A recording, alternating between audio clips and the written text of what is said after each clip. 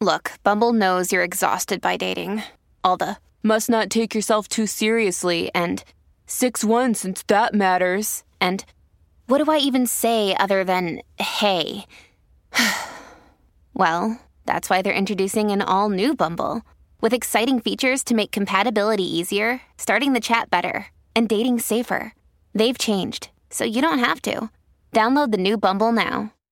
Hello, everybody. This is Marshall Poe. I'm the editor of the New Books Network. NBN listeners like to read books and buy them. So we thought we'd tell you that right now, our friends at Princeton University Press are having a remarkable site-wide sale. You can get 50% off books, including ebooks and audiobooks, with the code 50, F-I-F-T-Y, at checkout until May 31. You can save some real money on Princeton University Press books. I encourage you to go there and check it out.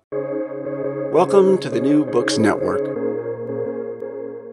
Hello, and welcome to the New Books Network Jewish Studies channel. I am your host, Drora Arusi, Senior Director of the ASF Institute of Jewish Experience at the American Sephardi Federation. We try to see beyond the Ashkenazi world and glimpse into the greater Jewish mosaic.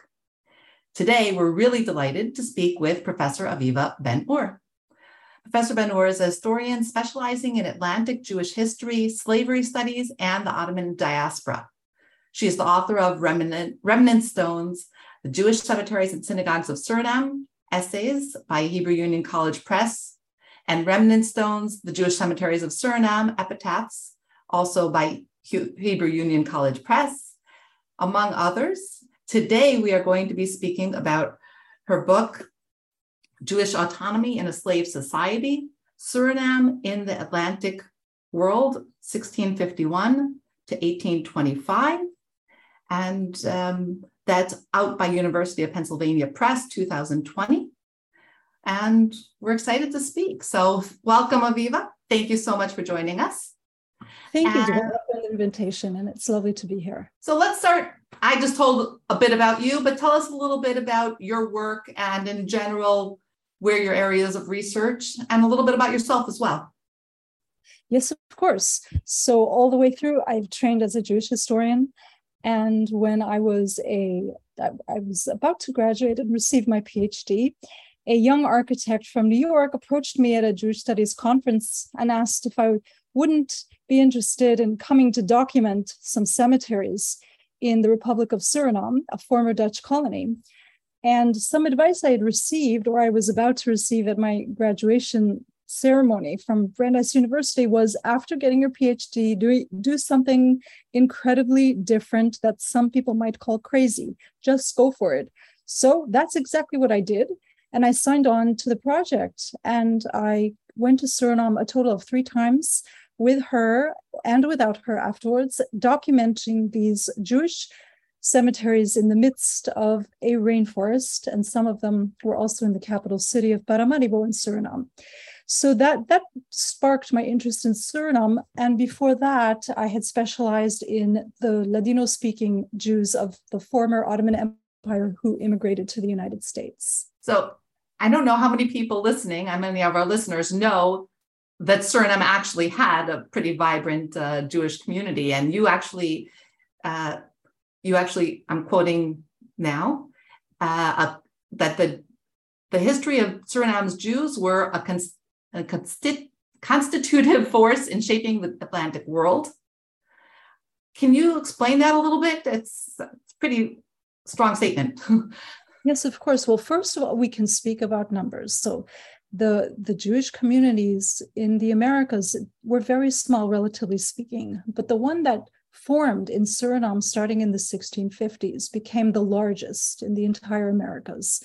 So by sheer numbers, it was clearly extremely important, but organizationally, it was also very important. It had a high degree of autonomy, that is virtual self-rule.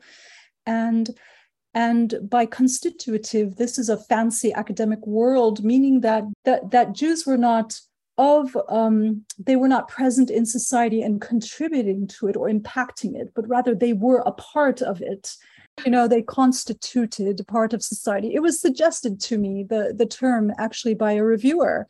And so I had to look up the background to the term. And it is a very trendy term to argue that it is a way to move away from the apologetic model that says, oh, we have to study this group because they were very influential, they were impactful, they made a difference. But this is apologia. We should study this group because they were a part of colonial society, and we need to understand colonial society as a whole. So in my book, I tried not to, it was a very kind of a conflicted moment for me, because I wanted to look at Jews as a force apart. And in many ways, they were a force apart. The autonomy that they negotiated for beginning in the 1650s was unparalleled in the colony. No white people had the number of privileges that the Jews fought for. So, and of course, they spoke a different language. They were of Iberian origins, so they spoke primarily Portuguese, but also Spanish. They eventually learned the Creole language known as Suriname-Tongo, which is the national language, one of the two national languages of the Republic of Suriname. And in that sense, they were actually very integrated into the colony as a whole. I argue in my book that the institution of slavery had a very important function in integrating Jews into broader society, so that when you study the history of Suriname, you can't avoid Jewish history. This is actually an argument first made by David Nassi in the 18th century. He was a philosopher, a physician, a pharmacist. He was a jack of all trades, but a real Renaissance man with a classical education. And he wrote a history of Suriname. And in this history, he argues you can't do the history of Suriname without looking at the Jewish people. And I think that there's also something you talked about, the slavery as being part of the community. They actually became almost very much integrated with each other. And can you talk a little bit about the multiculturalism that was there? Just before you do, I'm going to say the first person I met from Suriname was actually a descendant of slaves with a mixed Black, Portuguese, and Chinese heritage. And he himself was a practicing Jew. Coming back to it afterwards, he was involved in the Snoga in Amsterdam. And I just found it fascinating that he was a Jew by birth, and yet a lot of them went to church and to synagogue. So now you should be speaking about this, not me. So if you could expand a little. Your example is very wonderful. And that ecumenicism that you have just described is very typical of Suriname. It's also, more broadly speaking, typical of the Caribbean. So Suriname, like many parts of the Caribbean, was and is a multicultural society. It is the home of major indigenous tribes, including Arawak and Carib Indians. Thereafter came Europeans and also forced migrants from West Africa. And after that, as your friend suggested, came indentured servants from Asia, from South Asia, and from Southeast Asia in place of slavery. In addition to that, you had Javanese, who were also indentured servants, and later on, modern Middle Eastern people, typically Christian and Muslims. And so sometimes Suriname is known as the land of seven peoples, but actually that disguises the much more intense diversity of the country. There are many, many cultural and linguistic groups. And in my book, I argue that slavery created a force of foraging of the groups and this has to do a lot with the theory of slavery, but it caused a melding of these cultures and these peoples, and not in the perhaps aspirational way that modern day societies strive to achieve multiculturalism, but in a framework of, as I argue in my book, a framework of forced sex. And in slavery, the theory tells us since antiquity, both the labor and the body of the slave is owned, which means that the male owner, the master of the slave, has complete right to sexual access to his female girls and women. And if you look carefully at the archives, this is exactly what is happening. Enslaved women are giving birth to multiple children. One scholar calls this rape or what passed for consensual relations in a slave society, which is a very nice way to put it, I think. And some of these children were selectively converted to Judaism. That conversion was initiated supposedly by the master, by the white Jewish master. But in fact, if you read between the lines, probably many enslaved women were also embracing Judaism of their own accord, either as a means to better their position and the position of their child, or for genuine spiritual reasons and love of the religion, and probably a combination of both. And then those offspring, then many of them became part of the Jewish people. Yeah, so what's interesting about the Jewish community of Suriname is that they created their own halakha, really, their own Jewish law. It wasn't strictly speaking a rabbinical law, but it was under the aegis of rabbinical teachers. So they practiced formal conversion to Judaism of enslaved Africans. We know that from wills. Wills discuss, oh yes, so-and-so slave child that I own was brought up in the Jewish religion from birth and was converted by the leraar, to use the Dutch word, which means a teacher, but he really meant a rabbinical teacher, and was circumcised according to Jewish law. We also have prayer books that include conversion prayers when a master is converting his slave to Judaism. And interestingly enough, that conversion ceremony is based on the practices that were still kept from temple antiquity, when the Jews still had their temple in Jerusalem. That is what the kind of the byword says in the prayer book. Bisman Beit HaMikdash, when the temple was still standing, this is how we also converted slaves to Judaism. So in a sense, the conversion was very conservative, very rabbinical, but in another sense, it was a breakaway, because these were patriarchs, these were males, Jewish masters who were claiming that their children born to African non-Jewish women were Jews, merited being Jews. And even though this was a conversion, it was really a reflection of patriarchal transmission of Jewishness through the patriarchal line. Because if you think about it, it was really the Jewish women who could have done this, who could have created a society of Jews who had slave origins. But the Jewish women in the colony, their task was to preserve sexual purity, so that if they ever had sexual relations with people of African descent, who most of whom were enslaved, and they did, there is signs that they would be immediately expelled from the colony. And that did happen on record. So just as background, I should say that Suriname was a slave society par excellence, meaning that the economy was heavily based on slavery. This was predominantly a sugar colony.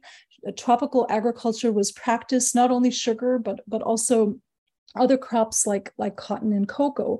But sugar was really the mainstay for most of the decades. And without slavery, the entire economy would have collapsed. Suriname was an extreme form of a slave society, because upwards of 90% of the residents were both enslaved and of African origin. So that meant that the white people in the colony, they represented perhaps 5% of the total residents. And Jews among them were overrepresented, because from 1/3 to 2/3 of the white population was Jewish, depending on the time period. And this is unprecedented and unparalleled. Only in Curaçao do you come close, where 1/3 of the white population was also Jewish. So you talked about the colony, and in reading the book, can you explain what that means, the colony? Because can you draw us a picture, maybe obviously orally, of what the Jewish community looked like in the 1700s? You talked about Paramaribo, but that's not necessarily where they were all living. Can you? Yes, so a colony, of course, refers to, in this case, a European power extending its reach of influence and subjugating a foreign land, subjugating its people and also its natural resources. So in this case, the English first colonized Suriname in 1651, and the country is named after a flower that grew along the shores of the Suriname River called the Suriname flower. It's an indigenous name, actually. Then, that's very pretty.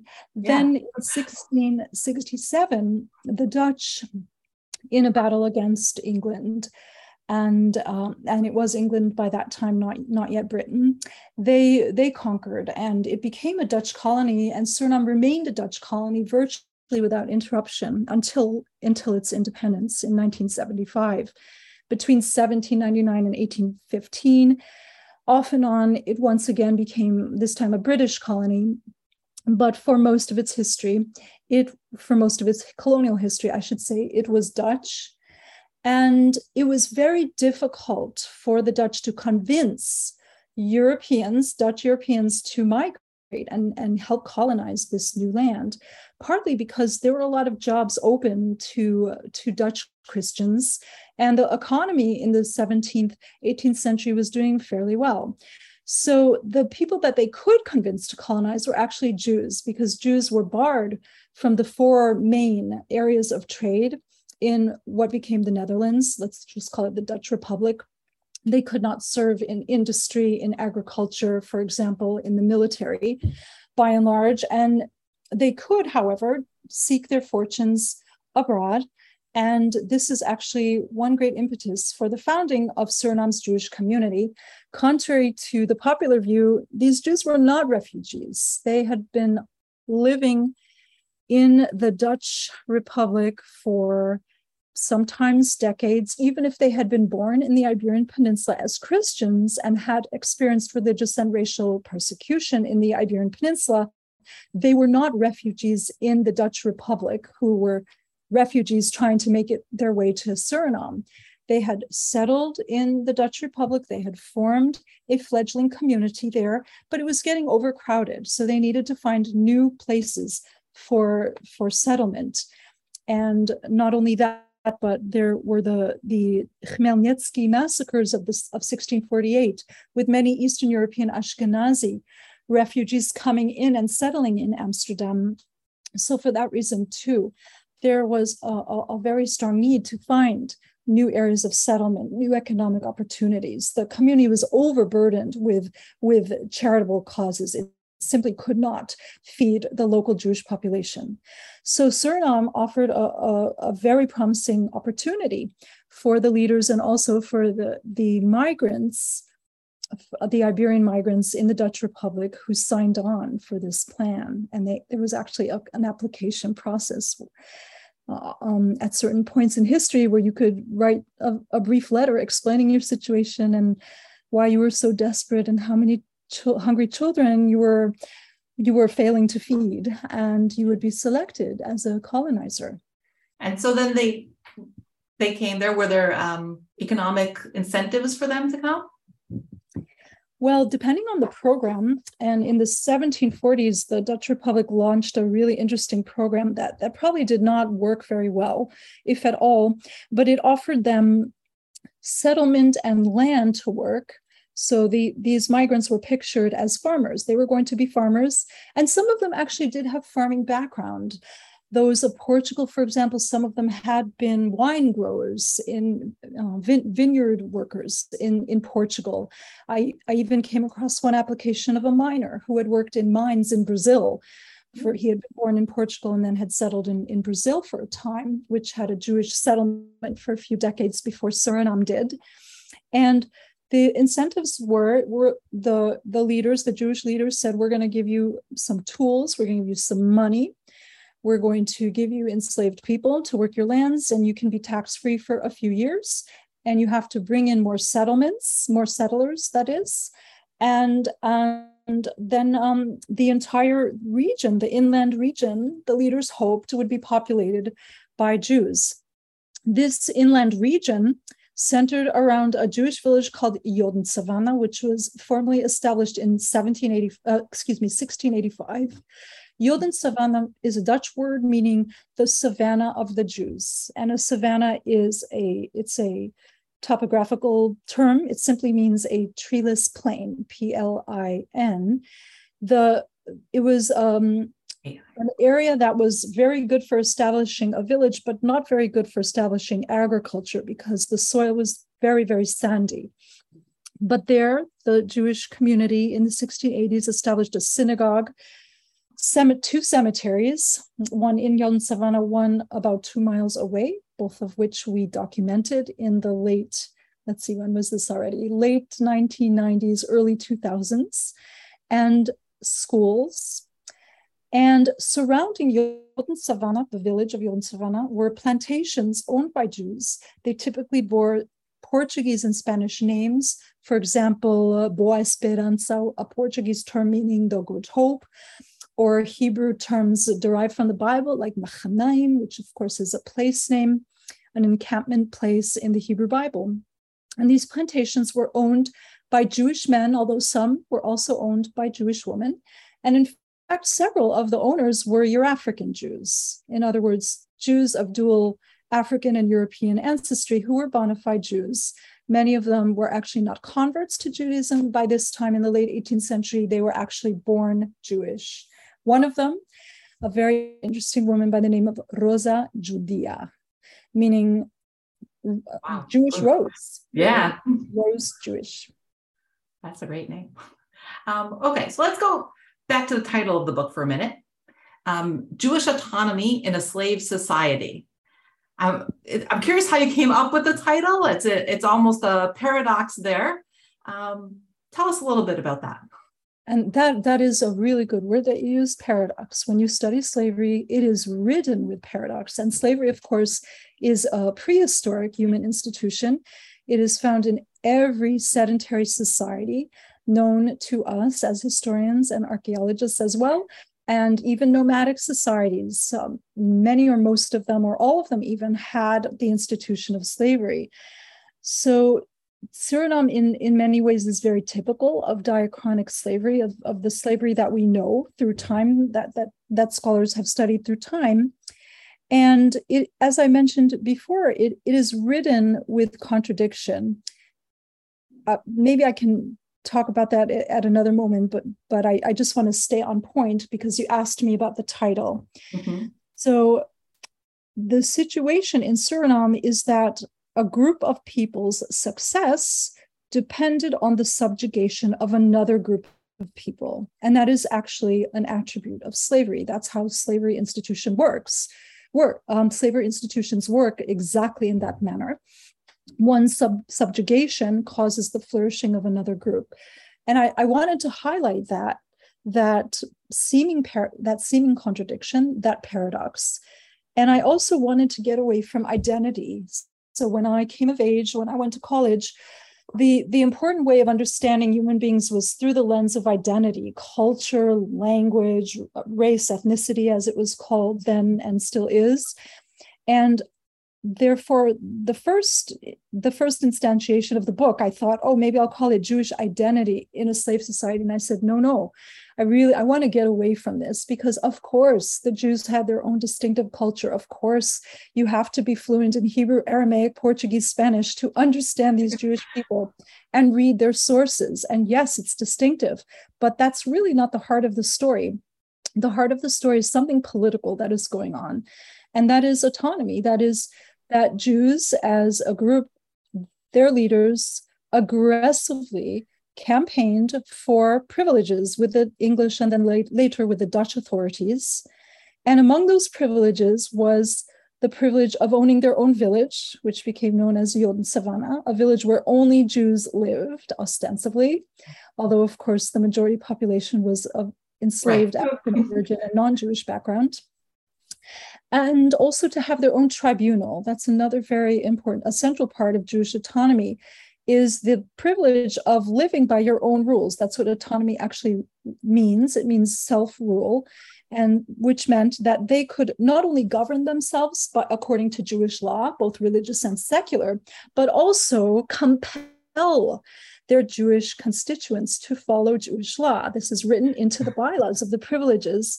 The governor actually said, if there's anybody in the Jewish community who violates Jewish law, we will come in and we'll expel them. We'll help you out. We'll help you punish and expel them either from Jordan Savannah, the village, or completely from the colony. And this privilege, and there were many more, the privilege of having your own school, the privilege of maintaining your records in your native language, which was for the most part Portuguese and secondarily Hebrew and Spanish. There were many other privileges, but this was truly unparalleled. There was no white group in the colony that enjoyed these privileges. There were a couple of Messianic white Christian groups, the Labadists, notably. They had autonomous privileges and they had a rural settlement, but it very soon disintegrated and the people were killed or died and it fell apart and they were never heard from again. So you really have to look outside of the white population to find anything remotely parallel to the autonomy that Surinamese Jews enjoyed. So I looked at the example of indigenous people and also Maroons. Maroons are people of African ancestry who manumitted themselves by running away from the plantation to the surrounding rainforest. And they founded their own civilizations in the surrounding rainforest. They still exist today. There are 6 tribes of Maroons today in Suriname. Their traditional lifestyle is greatly endangered, but they are still there. And they have an amazing oral tradition, also wood carving tradition that Richard Price, among others, have closely looked at, the anthropologist Richard Price. And if you look at these indigenous communities and the Maroon communities of Suriname, they have something akin to autonomy as well. They are allowed to live by their own laws. The colonial government in Paramaribo, the capital city, recognized these laws. And the colonial government, as well as the metropolitan government, they negotiate with these Indian leaders, captains, and with these Maroon leaders. And in the case of the Maroons, the colonial government even pays tribute to the Maroons by once yearly bringing them tools and luxury items in exchange for the promise of Maroons to help hunt down runaway slaves and protect the borders of the colony. So that is autonomy, and I think it's very significant that the closest group, structurally speaking, to the Jews are actually not whites at all. They are indigenous people and Maroon people. Yeah, and I love the way that you played with that, and thank you for explaining that. So you gave us a lot of information here. Let's talk a little bit about the methodology for a moment. I know that one of the synagogues, at least from Suriname, was brought to the Israel Museum. And so I'm assuming there isn't much of a Jewish life left there in Suriname, and the man I met also had left. And I know that there is a decent community in Amsterdam from there. So I know you started with the graves, you mentioned that. Where else did you get your information from, and what methods did you use? This is a very important question because anything you write is 100%, is 90% going to be based on your sources. And I made a decision early on that I did not want to speculate. And I also made a decision early on that no matter how difficult it was, I was going to get to those archives that really, just against all odds, have been preserved. These are diachronic sources that were recorded on a daily, weekly, monthly, yearly basis by the colonial government and by the Jewish community itself, beginning in the 1650s. And they were created both in the Dutch Republic and in Suriname, and made their way across the Atlantic from Suriname to the Dutch Republic and back and forth. And after all of those ship voyages and the saltwater damage and the fires and what have you, the bulk of them survived. And I made a decision early on that I was going to look through these. So in order to do that, I had to retool myself. I learned how to read early modern Dutch. I taught myself Portuguese, which I cannot speak, but I can read fluently. And I decided that I was going to read every single page and I wasn't going to be impressionistic about it. So I just sat down starting in the late 1990s. And this was, mind you, before everything had been digitized. Now it's so much easier. The Hague, the Nationaal Archief in The Hague, they have done an amazing job digitizing, so professional, digitizing practically the whole run of the Surinamese records. And before that, you just had to pray that the archivist would bring you the folder, because progressively through the 2000s, there would be a rood streepje, a little red sticker saying off limits, too fragile for you to see. Wow. So I had to skip, but gradually everything became digitized. But even before it became digitized, I had amassed so many photographs and so many notes that I had taken, that I felt confident that I could say something authoritative about, for example, wills. I went through all of the wills of the 18th and early 19th century, looking for testators of Euro-African Jewish descent. And I think I found most of them. And so I could say something about Euro-African Jews as a group. So that was probably my most important source were these records that are now housed in the National Archives of The Hague in the Netherlands. I also looked at archives all over the Caribbean and parts of the Americas. And of course, the material culture is extremely important. Rachel Frankel, my co-author, and I documented 4 cemeteries, actually 5, including an Afro-Creole cemetery of Yildiz Savannah. And that was a very important source, but it didn't really drive my narrative. And actually, one of the reasons I turned to paper sources is because I was very frustrated by trying to base any kind of narrative on cemetery records or even cemetery remnants.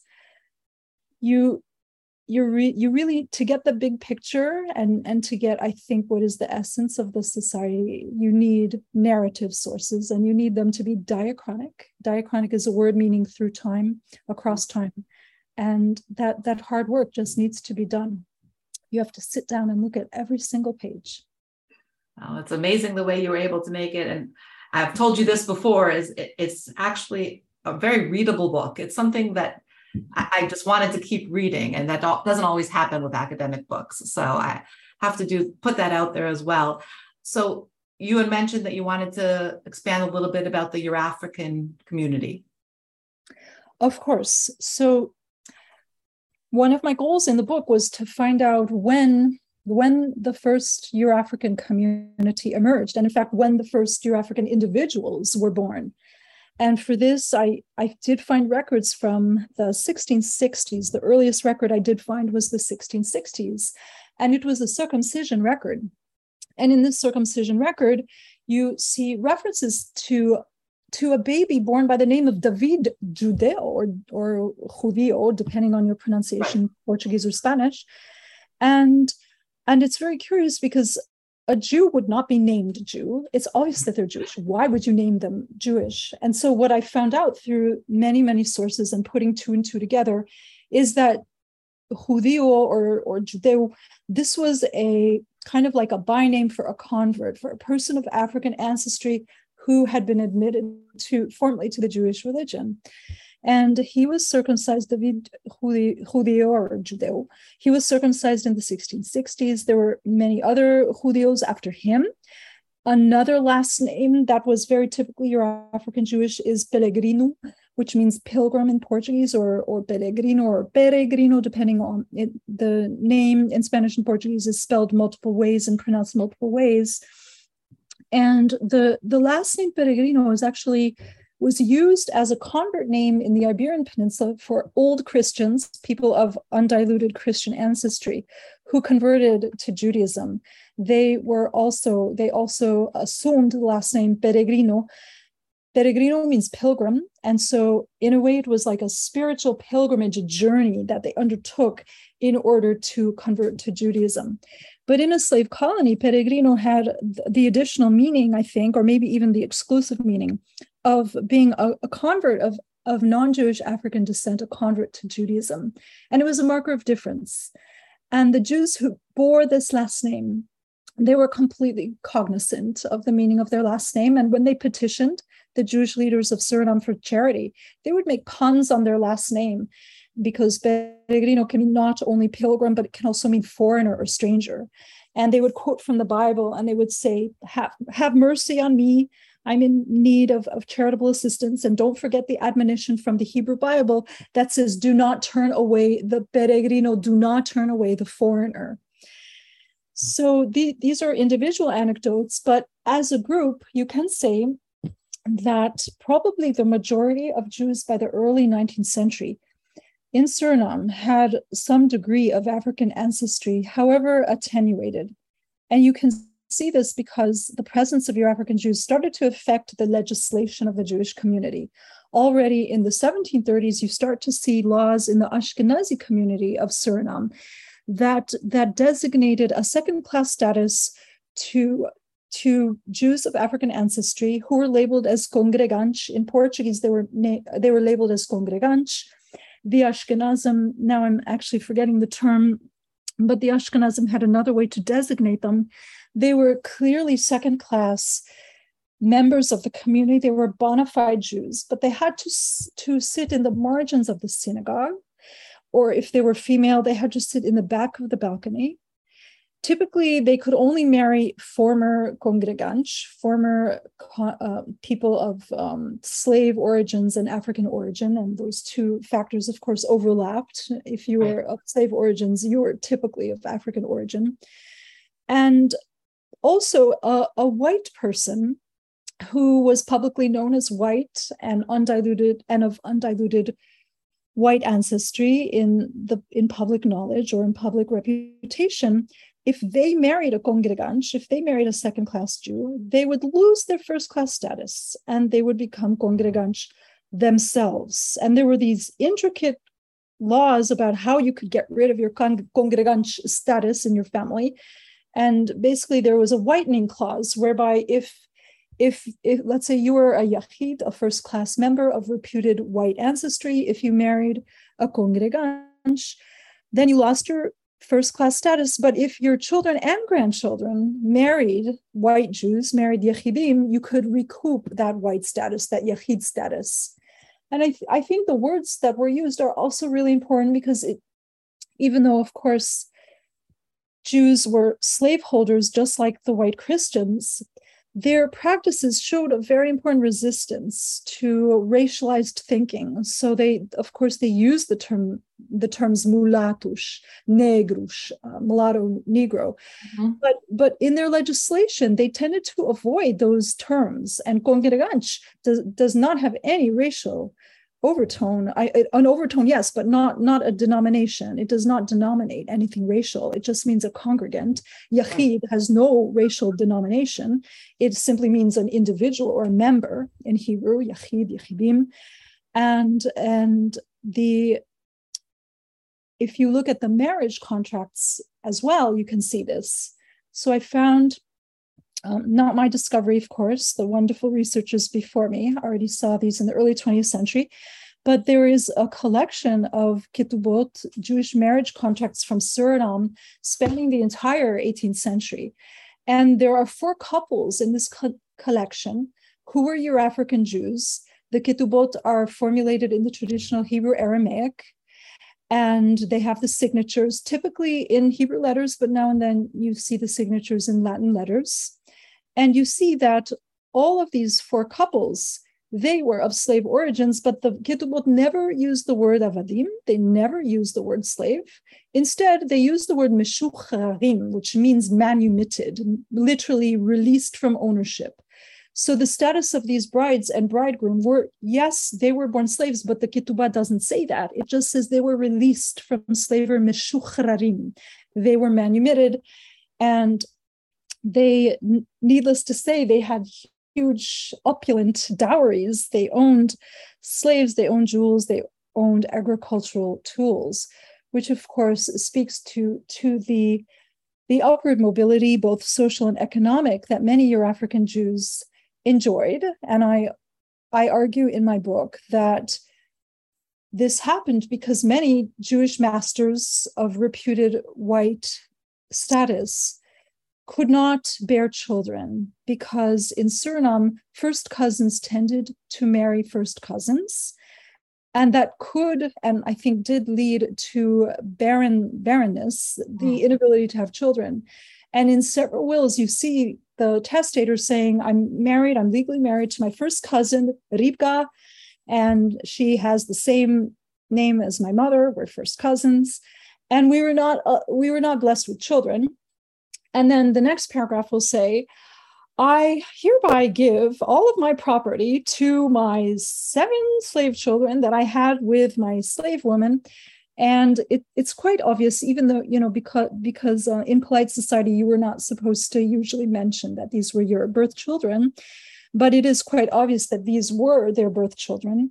And so I argue in my book that the birth of these children not only had an important role in increasing the numbers of the Jewish community, but also in passing down wealth, because otherwise these testators would not have anyone to give their wealth to.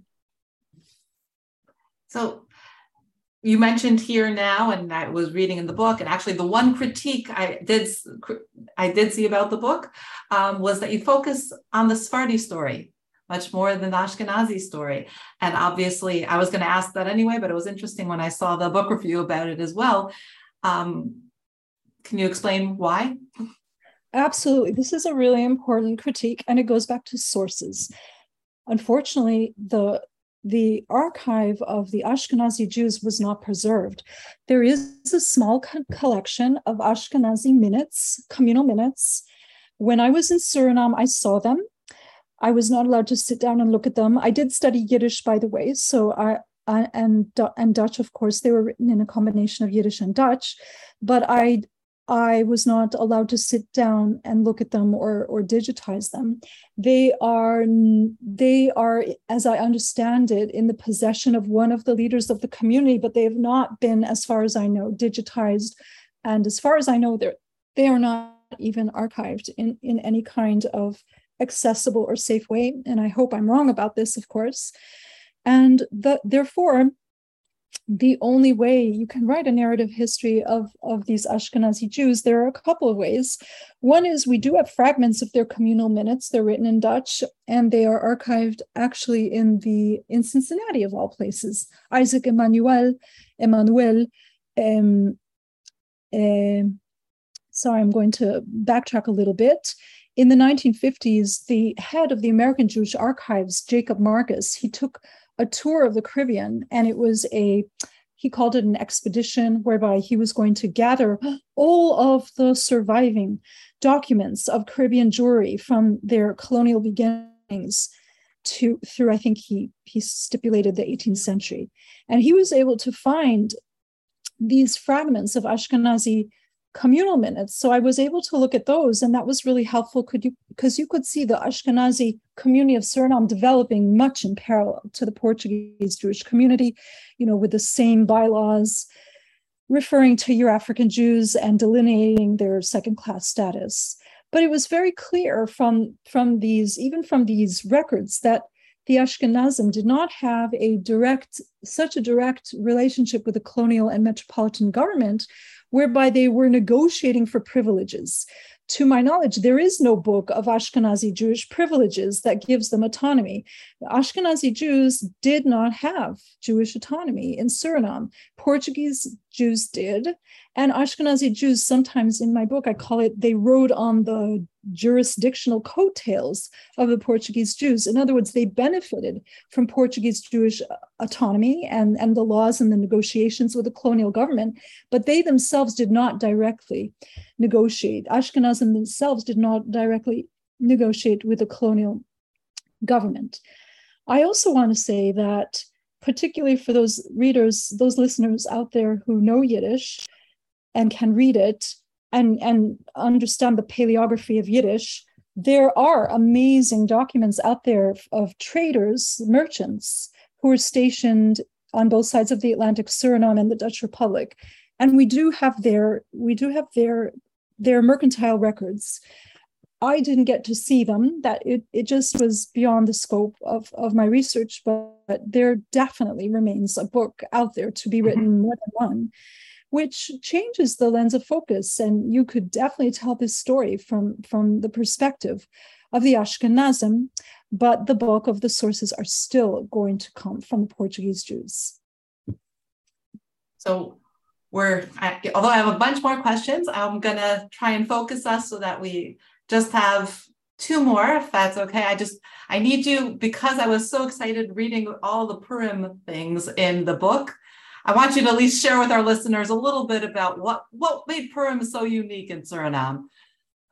So Purim is the annual Jewish holiday that commemorates the Jews of ancient Persia who were slated for a genocidal decree, and miraculously, and also through the intervention of Esther and Mordechai, they were able to avert a decree of genocide against them. In the diaspora, typically, Purim is celebrated for a day, 2 days. But in Suriname, as well as in Curaçao, the Dutch colony of Curaçao in the insular Caribbean, Purim was celebrated for 10 days, sometimes even 2 weeks. It was a big to-do. There was dancing and singing in the streets, alcohol imbibing in the streets. There were even fireworks in Curaçao in the early 19th century. And not only that, but it was not exclusively a Jewish holiday. The general population eagerly participated, especially enslaved people.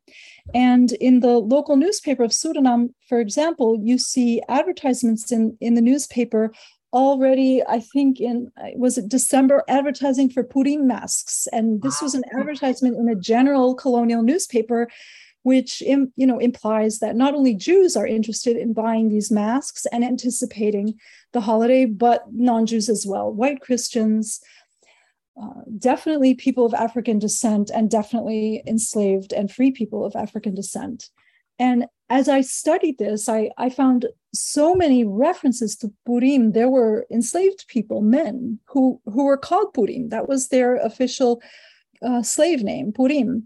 There were attempts of the Jewish government and the colonial government to suppress Purim. It had gotten out of hand. Everybody was celebrating it, and it was making the city shut down, and it was causing a lot of